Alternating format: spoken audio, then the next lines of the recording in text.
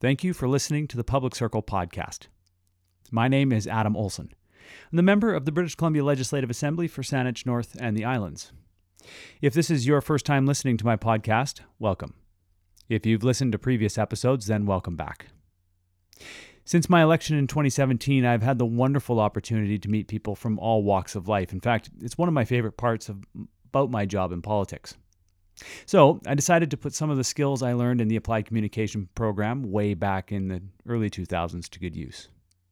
I enjoy producing this podcast, and I hope that you will help me grow the audience. Please share this with a couple of people that you might think will appreciate these conversations. When you see my podcast on social media, please like it, comment on it, and share it. Finally, it'd be greatly appreciated if you gave this podcast a rating on whatever platform you listen on, and subscribe to get every episode of the Public Circle podcast delivered to you when I publish. In the 18th episode of the Public Circle podcast, I chat with David Smith. David is a fisherman and owner of Professional Components Limited. It's located in the Sydney North Saanich Industrial Park. His company makes Scoremaster soccer goals and Shockwave, shock mitigating seats. He's been building things on the Saanich Peninsula since 1981. I toured Dave's business as part of my ongoing tour of local businesses, and we had a great conversation. When I invited him to join me on the podcast, I had it in mind that I would ask him about what it was like to do business on the Saanich Peninsula in British Columbia, or maybe even the Trans Am race cars that sat in a spotless garage next to a table with a high-powered go-kart sitting on it. Dave is a fascinating person who builds and races cars, operates a business with 60-plus employees, and is a passionate fisherman. My hour-long tour of his business wrapped up more than 2 hours later. When Dave showed up to my office to record a conversation, it turns out that it's my work on the Pacific salmon that caught his attention. Over the past 60 years, living and fishing on the coast, he's seen a lot, and this podcast gave him a welcoming platform to share his experience. This story he tells is consistent with so many other stories I've heard over the past 18 months, since I've really been leaning into the salmon file and the ongoing history of the British Columbia coastline. Each time, the levels of frustration, disappointment, and outright anger peak. Coastal communities and the surrounding ecosystems have been mismanaged. This discussion has some heat. Dave shares his experience on the commercial fishing boats in the salmon and herring heydays, to the sights he's seen of clear-cut logging, poor habitat, resource, and harvest management by the federal and provincial governments. In British Columbia, our story of salmon is fiery. And I hope you've enjoyed this fiery conversation with Dave Smith. David Smith left school at an early age, moved to Sydney, where I currently reside, and I operate a company in Sydney called Professional Components, and we're builders of Shockwave shock mitigation seating, and I have 65 really great employees, which I'm very lucky to have. And I race cars and go fishing a lot in my spare time. And you have spare time? I have no spare time. Yeah, that was good. So you make time in order to do those things that you love to do. Good catch. Yeah, I mean, I enjoy it, and I enjoy opportunities like this to get out and talk about my passions. Right. And I guess not to lead this discussion because you're the leader, but mostly I guess what's happening with our fisheries. You want to start with fisheries? Let's start with fisheries. Yeah, let's. Where do you fish? Well, I fish mostly in Tassus and Nootka Sound area. Yeah. I have a home up in Tassus, and I've been going up there for the last 10 years. But I've fished all over the coast. I fished off of Sydney. I fished off Victoria. I commercial fished for about 2 years. I was on a commercial dragger out on the west coast. Right. And I fished with my parents, and I can remember boating ever since as much as I can remember. As kids, we were out on boats and Hall's Boathouse and all the places like that. When I mentioned it for the first time in the legislature, that I wanted to begin to deal with the really tragic and urgent situation that we have with our fisheries, people lit up. And they lit up, it didn't matter where they were on the political spectrum or what they felt about this issue or that issue. There is a very consistent feeling in our province about wild salmon in particular, and kind of the story that species tells about who we are as people in this province. I couldn't agree more. And the thing is, what's happening now, with the salmon fishery, it's affecting all of us. It's affecting our livelihoods. It's affecting what's going on with whales. It's affecting what decisions are being made in the legislature and other places as far as rules and what rules are being followed. And it's a very, very interesting story that, as I say, it involves all of us. So it's one of the main reasons that brought me in here today, was to bring that up and to just throw the ball back and forth with you and express my viewpoint, have an opportunity to express my viewpoint from what I've seen in I've been on the coast fishing and on the water for 65 years. That's got to count for something. And I've seen a lot happen in that period of time, and which is somewhat inconsistent with what I see and what the rulings are. So I'm a little bit confused like everybody else, and I'm a little bit concerned like everybody else. I think that, as you know, we've got massive closures on the West Coast, and the salmon stocks are endangered.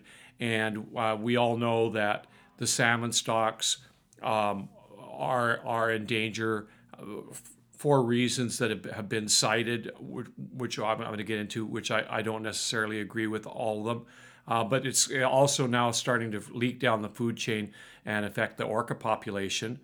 And it's also affecting our economy. And, if I can cut right to the chase, it's all a tragedy that I've seen unfold since I started fishing way back when I was younger. Mismanagement? I would say so. I mean, catching all of the food fish, catching all of the herring, and then stripping the roe out of the herring, and then dumping the rest of the fish. I don't think that was a really great idea. And I was part of the herring fishery back in the heyday, and it was like the gold rush. I mean, when you went into any of those inlets, the place was lit up night and day, and there was people walking around with diamonds and gold bars and guns and knives, and it was the Roaring '20s and the gold rush and everything all combined, and a bit of Vegas and thrown in there for good measure. And it didn't, at that time I was young, it just didn't seem like a really great idea, and it's still not a really great idea.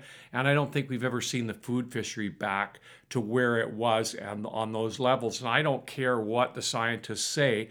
I go out there and I see it happen, and I don't see the big spawns of herring that we had on the coast in the kelp beds and along the shorelines. It's not happening. That's a fundamental food for not only the orcas, but it's also a fundamental food for the salmon. Anybody that's ever gone to an orca show, the fish that they dangle in front of the orcas to make them jump out of the water, that's a herring. I'm 43 now, so that's been gone for the vast majority of my life. I remember fishing with my dad in Saanich Inlet, and he would be talking about the herring. They were there sometime in the last 40 so years, probably 30 so years.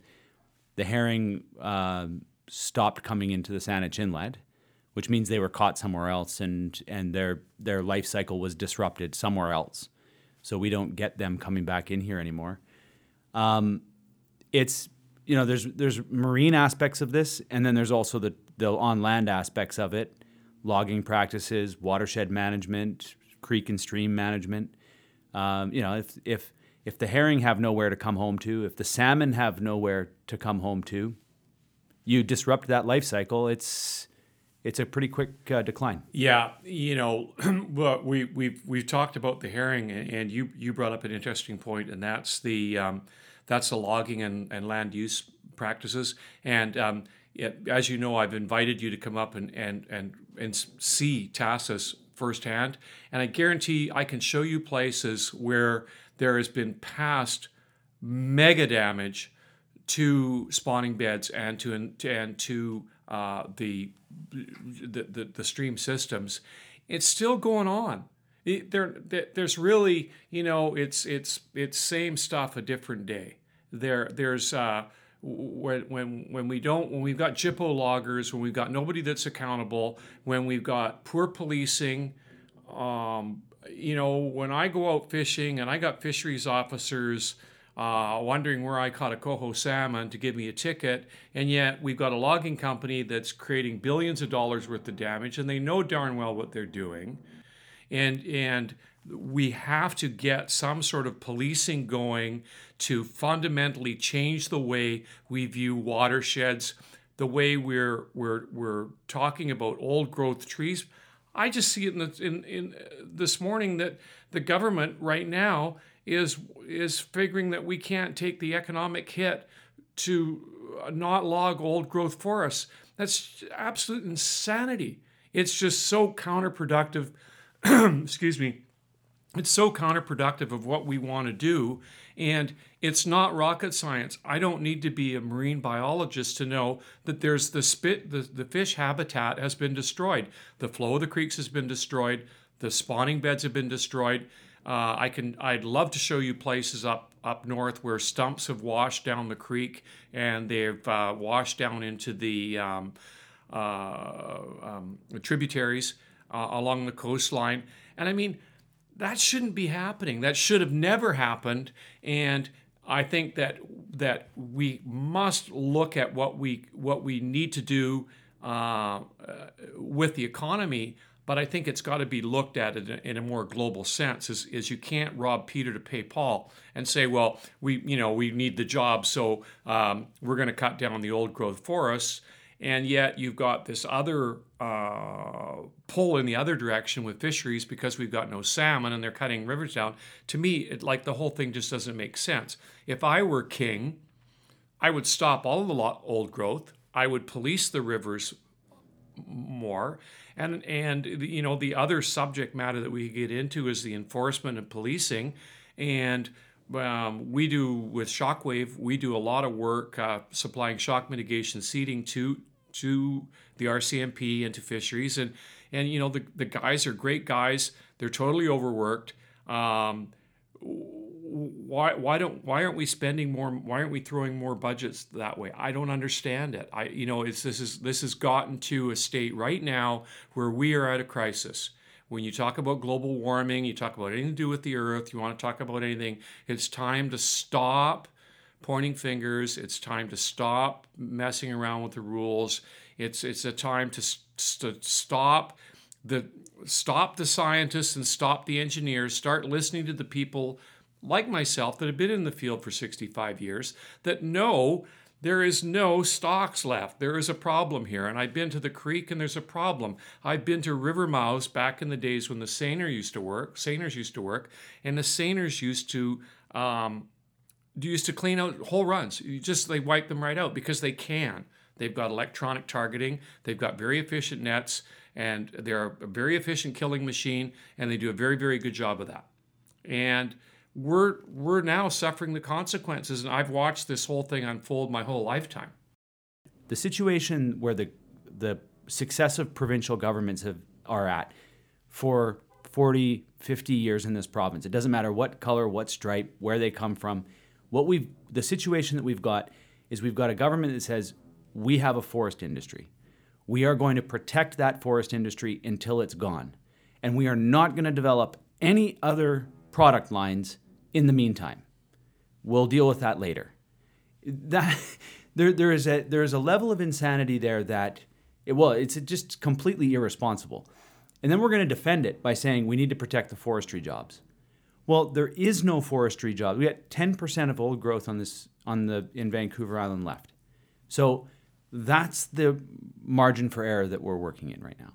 It's all cause and effect, and you can't go and it's not going to go on forever. And I think we should have learned a lot along the way, and we should be doing more, and we should be investing more in not just placating the jobs for this immediate future, but looking down the road to the next 100 years in British Columbia and looking ahead and not making the same mistakes. And yet we're still doing it. We're still cutting old growth timber.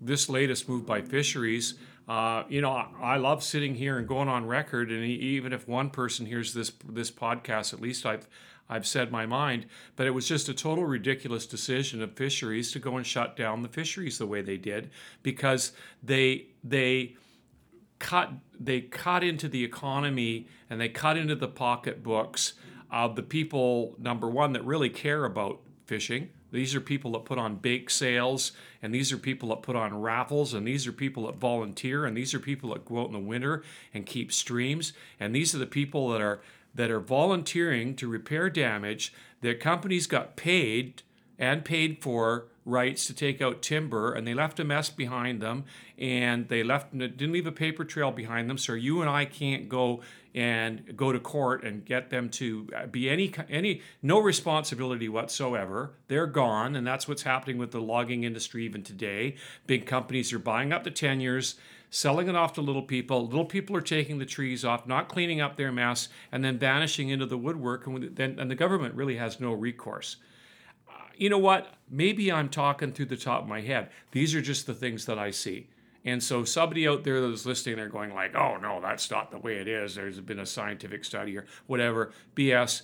I don't care. I've seen it happen time and time again.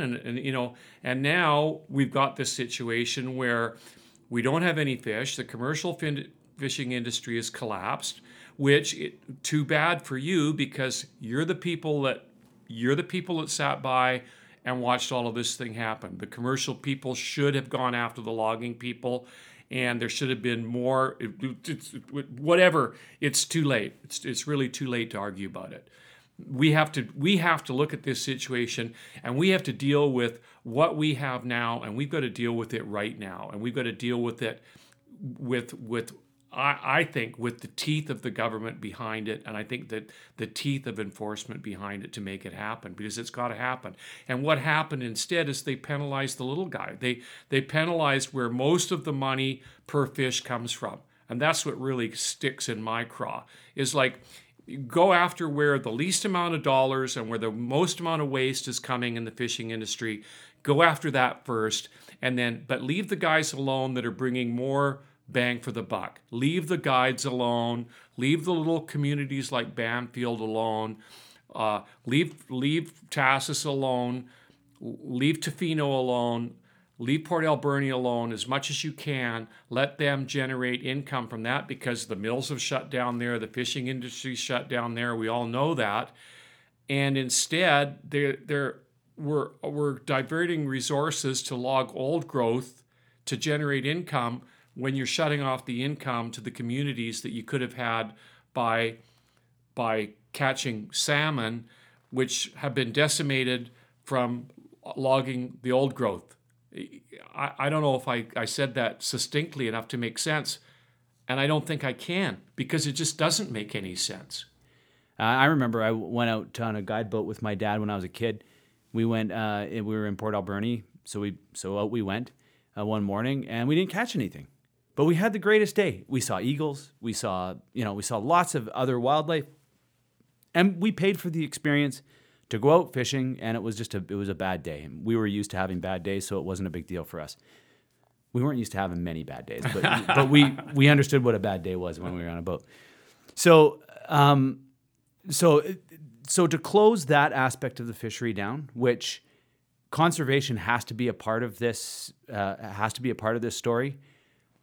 To do that, and then to allow some of the most destructive fishing practices to continue, the ones that you were talking about, where you've got a ton of bycatch, to allow those ones to continue, has really ruffled the feathers of a lot of people that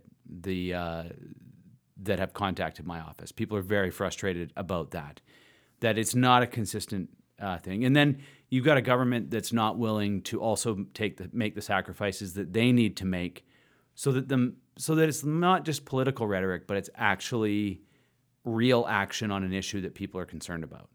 And that's what the big problem is, from what I can see, is that people are looking at this and going, what's good for the goose is not good for the gander in this. Like, you want it, you'll penalize us for doing it, but yet then you'll continue to make the same poor decisions that you made in order to get us into the situation that we're in. Yeah, well, you and I discussed that before, and it's the problem with the problem with the whole system is that it's short-term short-term gain, and it's always, some of these parties are in power for 4 years or whatever the tenure is, and so they're trying to make themselves look good in the 4 years.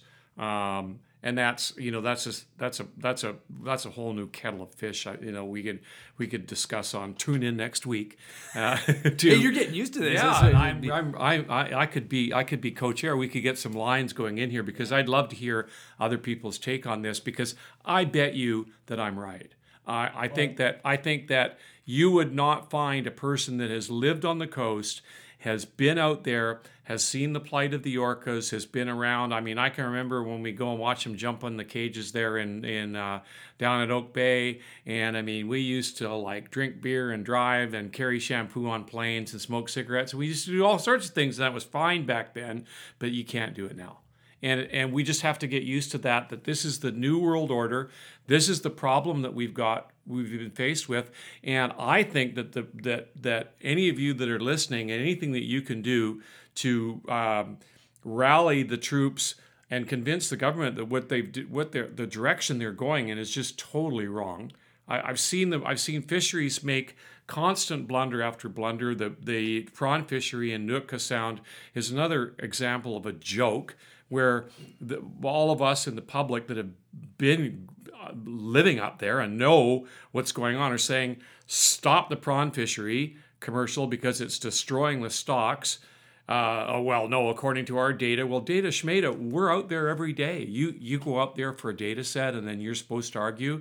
And it's almost the same as what's happening with the logging, and we're getting focused on the logging and the fishing. We're getting focused in other areas, which I don't want to get into because we'll end up talking all day here, and I've got to get back to work. But let's really get going on this because this is important. There's going to be no relevance to Trans Mountain Pipeline or oil flow or anything if we don't look after the fundamental core values of what drives this province. And salmon fishing transition from bulk salmon and big canneries and the big heyday of fishing to the fact where they caught all the salmon, and then what they did is they got more money per fish by turning it over to guides, and now they've gone and shut off that pipeline. And it's just not fair. It's not right. It's not fair. It's not fair to the families. It's not fair to the fishermen. It's not fair to the people of this province. It's not fair to the people of Canada to go and do this. It was a knee-jerk, last-minute reaction that didn't have to happen. And the government, I challenge that fisheries could go elsewhere and the government could go elsewhere and they could generate that income back and they can make salmon return by not penalizing the people that they're penalizing. Because the people that they're penalizing are the people that put on the bake sales, the derbies. They're the stream keepers. They're the people that I've been out there. I've done it. I've gone and I've stripped salmon, and we're up to our neck in salmon and cold streams. And all these people volunteer. They have no money, and they're like out there catching fish. And you got multi-million-dollar companies that aren't being held responsible that are cutting down old growth. It's just not making sense. It's insanity. Well, you said, I bet you I'm not. I bet you I'm correct on this. I bet you are too. I mean, one of the joys of my job is that I get to meet dozens and dozens and dozens of people with the stories that have seen it, just like you. Do they all foam at the mouth like I'm foaming right now? Yes. Yeah. Actually, a lot of foam. I deal with a lot of foam. I mean, there's a lot of very passionate people around this, and like I said, when I mentioned the word salmon, people just responded. When I mentioned the words big trees or old growth trees, we have had 22,000 emails since I got elected on old growth. We've had thousands of emails on salmon. The reality of this is that these are foundational industries in our province, and they are a part of our culture. They are a part of who we are. And I think that you mentioned something which I don't want to let get too far away. My first response to the decision to close down those fisheries this summer was exactly what it was an issue of fairness. The timing of it was absolutely, it's awful. You've got guide fishermen and sport fishermen that have been, booking trips for people that are coming from around the world to come out here, And to drop that note on, it was April or something, I think, right? Just recently anyway, a few weeks, to say to them, now, you know what? You're not even out there. And like, whether you agree with it or not, there's certain areas you can't even go in your boat. Okay, fine, whatever. But the reality is, these are businesses, small business owners, for the most part, that have booked people to come in to live this experience. We're gonna show them the coast, and then the government, because and I'm just gonna get political here, we're in an election year, so we need to save the whales, which we do. Right. I don't mean to sound sarcastic. We do need to save the whales, but we should have been in that process for the last 5 or 6 years. It's not like this has just suddenly dawned on you that you've just seen this for the first time in the last couple of years. This is a process. The foam has been building for a number of years now, and if we had a government, both federally and provincially, on both the fisheries side federally and the forestry side provincially on the forestry side, if we had governments that were properly managing these resources, we wouldn't need to be dropping it at 11:59 p.m. right before the opening of another fish season. Oh, hey, by the way, you're out. And you know what? Those guys over there with the big boats, they're still good. They're good to go. So I think I didn't want to let that go by, because while I am a supporter of conservation, I think in some cases we're going to have to make the decisions not to fish in certain areas at certain times. The other aspect of this is, as someone who's in government, we have a responsibility to those people to be developing plans that don't destroy them. And that's in essence what we've done with, I think, 30% of the sports fishing industry on the South Coast here. Is I think that we've probably effectively shut them down and said, you know what, they're going to miss a full season. That might be the difference between them making the payments on their boat and them not making the payments on their boat anymore. And that's really not fair. It's really not acceptable way of doing it. And I also wanted to mention, when we drove out to Bamfield, we took the logging roads out. You can see the old cut blocks, and then you can see the fresh cut blocks. And as you're going along the roads, there's these little bridges over all the creeks that, as they're building the roads, they go put a bridge over top of the creek. Some creeks are running, some creek beds are dry. At every one of those dry creek beds, all you have to do is look up. And if you look up the valley wall, what you notice is where the creek beds are dry is exactly the same places that they've just devastated the forest. And so, the connection for me as I'm kind of sitting there in the passenger seat, Emily was driving, and I'm foaming and just like I'm so frustrated. And we go over another creek bed, and my son is 11 years old. He's like, "That's dry," and I'm like, "Yeah, it's dry." And down the creek, that's the home. They're spawning, So we wonder where the fish are. That's exactly where they are. They just the same as where the trees are. Bingo. And that's being replicated everywhere on the coast. And that's, I think that, it's an opinion, obviously, but it's not. That's where the problem is. You have to maintain that groundwater, and you have to maintain that flow, and you can't tell me that can't be done with forest management. At what cost? Yeah, it's going to be some short-term pain for some long-term gain, and I think that's what we need to do with this province, and with this culture, is we just need to really knuckle under, and get rid of the big picture stuff first. Go to the top of the food chain and get that working right from the top to the bottom. Not as you put out. We're kind of beat this one to death, but we can't beat the heck out of the little guy for that one. I just don't. I don't think it's on the sports fisherman. I mean, as a sports fisherman, we catch so little in biomass. The average person has no concept whatsoever how much a seiner would catch in one set. It would be all of the sports, one set with a good seiner would be all of the fish that all of the sports fishermen in Nootka Sound catch in the whole year would be one set in a seiner. You know what?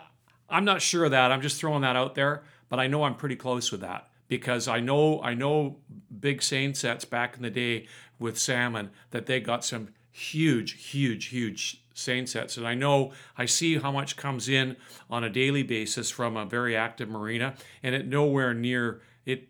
It doesn't equate. It just doesn't equate. You're wondering where the salmon went from the ocean side. The salmon on the ocean side went from two places. They went from commercial fishing, over commercial fishing. Now they're coming from disease in fish farms. Boy, there's a hot topic. And they came from the forest industry not being managed properly. And for the government to step in and start managing the place where the last bastion of hope for the province of getting money on, like people that want to come and look at big trees and go hiking and pay money to do that, and then come and go fishing, and to penalize those people, it's going to take at least, I would say, 5 or 10 years for a lot of those people to ever want to come back. Tourism just took a giant step backwards, as far as I'm concerned. I'm going to leave it there. You know what? We're going to leave Shockwave. Yeah. It's a cool company. Yeah. I do want to say that. I got to get out of here. I go to work anyway. Okay. We're going to leave the race cars for now. We'll talk about that. Please, sometime. People want to find out why the race cars and why we do it, and aren't we burning fuel? And yes, we are. But there's a kind of a carbon offset and a feel-good side of it that I'd like to talk about when we can. But yeah, okay. I recognize that you're burning carbon, but look, there's something about race cars that I want to talk about with you later. Yeah. And I'll deal with the challenge that people will throw at me that I'm inconsistent in it. But anyway, I'll deal with that. You don't have to. So we'll talk about race cars another time. I hope that if we invite you, that you'll come back and we can chat about this. I have totally enjoyed this afternoon. So thank you for coming. And I think one of the things that I'll just leave it on is this. It's important. Like, I can stand up in the legislature, and I've been saying these things for the last 18 months. And I'd light my hair on fire, but I don't have any. You did that already. It's gone. You can only do it once. You got to see why you have the lights down in here to stop the glare off of the head. It's exactly. It's got like this really gross hum that comes from these lights, the fluorescent lights, which is probably matching the guy who was in the building here somewhere with his drill. I don't know if you heard that or not, but maybe the people did. But I just want to end it with this, that I appreciate you coming in and sharing your experience with me, because what it does is it allows me to stand up and speak with a little bit more authority in my voice and a little bit more behind me. And when I say that what you're saying is consistent with dozens, if not hundreds of other people that I've talked to in forestry and in fisheries, what you're saying is entirely consistent with what they've been telling me. And every time I hear one of these stories, and every time I hear that, it gives me the opportunity to say, I feel like I know that I'm coming from a place of the honest truth, and that I can speak a little bit louder and with a little bit more force. So I appreciate the opportunity to capture that. I'm thrilled to being able to come here and talk, and it's just great practice for me, because this is the longest I've talked without swearing, I think, in my entire life. Well, you did good. Ladies and gentlemen, a new world record for David Smith. One small step for one man, but a giant step for mankind. A giant step for clean radio. Yes. Thanks. Thank you. Like I said, that is a fiery discussion. And that's the tone of everybody that I discuss salmon, forests, water, and resource management with in this province. The frustration with the steady deterioration of our coastal communities, economies, and ecosystems is boiling right at the surface. If you would like to connect with Dave Smith, visit his website, shockwaveseats.com/meet-david-smith. You can find out more about his company, Professional Components Limited, at professionalcomponents.com. All the links I just mentioned are in the notes attached to this episode in the blog post or the show description. It was wonderful to reconnect with Dave, and I wish him all the best and success. I publish a new Public Circle podcast every Sunday morning. I have at least one more episode already recorded, which time I think at 19 episodes, it's a weird time to stop and start a new season, but I think I might take a little break record a few episodes, and then get back at it in late August or early September. I'm not sure. I haven't quite made that decision yet, but it's a consideration. This podcast is about the conversations. If you enjoy them, I hope you will let people know about it. So far, the Public Circle podcast has been promoted essentially by word of mouth and just a few social media posts. I think it's time to extend that reach. On that, I need your help. If you are enjoying these conversations, then please share them with a couple of people. If you see the social media post, please engage with it. Like, comment, and share. Please rate this podcast on whatever platform you're listening on. It will really help increase the visibility and grow the audience. Finally, I am the member of the British Columbia Legislative Assembly for Saanich North and the Islands. My constituency office is located in Sydney at number 215-2506 Beacon Avenue. We are 1 block west of the Salish Sea on the 2nd floor of the Landmark Building. I have an incredible constituency team who assist me in advocating for our riding. You can visit us in the office from 10 a.m. to 4 p.m. Monday to Friday. Email is a great way to initially connect with me and my team. It allows us to keep track of all the correspondence that we have flowing into our office and follow up with your email as necessary. My email address is adam.olson.mla@leg.bc.ca. Our office phone number is 250-655-5600. I'm on all the social media platforms. Find my Facebook page at facebook.com/Olson4MLA, Twitter @AdamPOlson, and Instagram @AdamPhilipOlson. Philip is spelt with 2 L's. And it would have been great if I had actually planned and coordinated this and had the same username for all of my social media accounts. But that's not the way it happened. It's important to note that if there's an issue that you would like me and my team to work on for you, please contact my office directly. Social media posts are difficult for me and my team to keep track of. Your advocacy is an essential ingredient to my advocacy, and so it's very important that you connect with us in an official capacity. Thankfully, I'm not spending a whole lot of time on social media, engaging in the various posts these days. I'm using the platforms to distribute my content, but found the endless conversations on literally limitless topics draining my capacity in other crucial areas of my job. I do blog, though. I blog daily. I've been blogging ever since Christmas of 2018, every day. You can check out my daily blog at adamolsonmla.ca. I cover a range of topics from politics to life and politics, and whatever other shiny object catches my attention. If you enjoy my posts, you can subscribe to be notified of every future post by email. Oh, that's it. Thank you for listening. Thank you for engaging. And until next time, Hayekwa.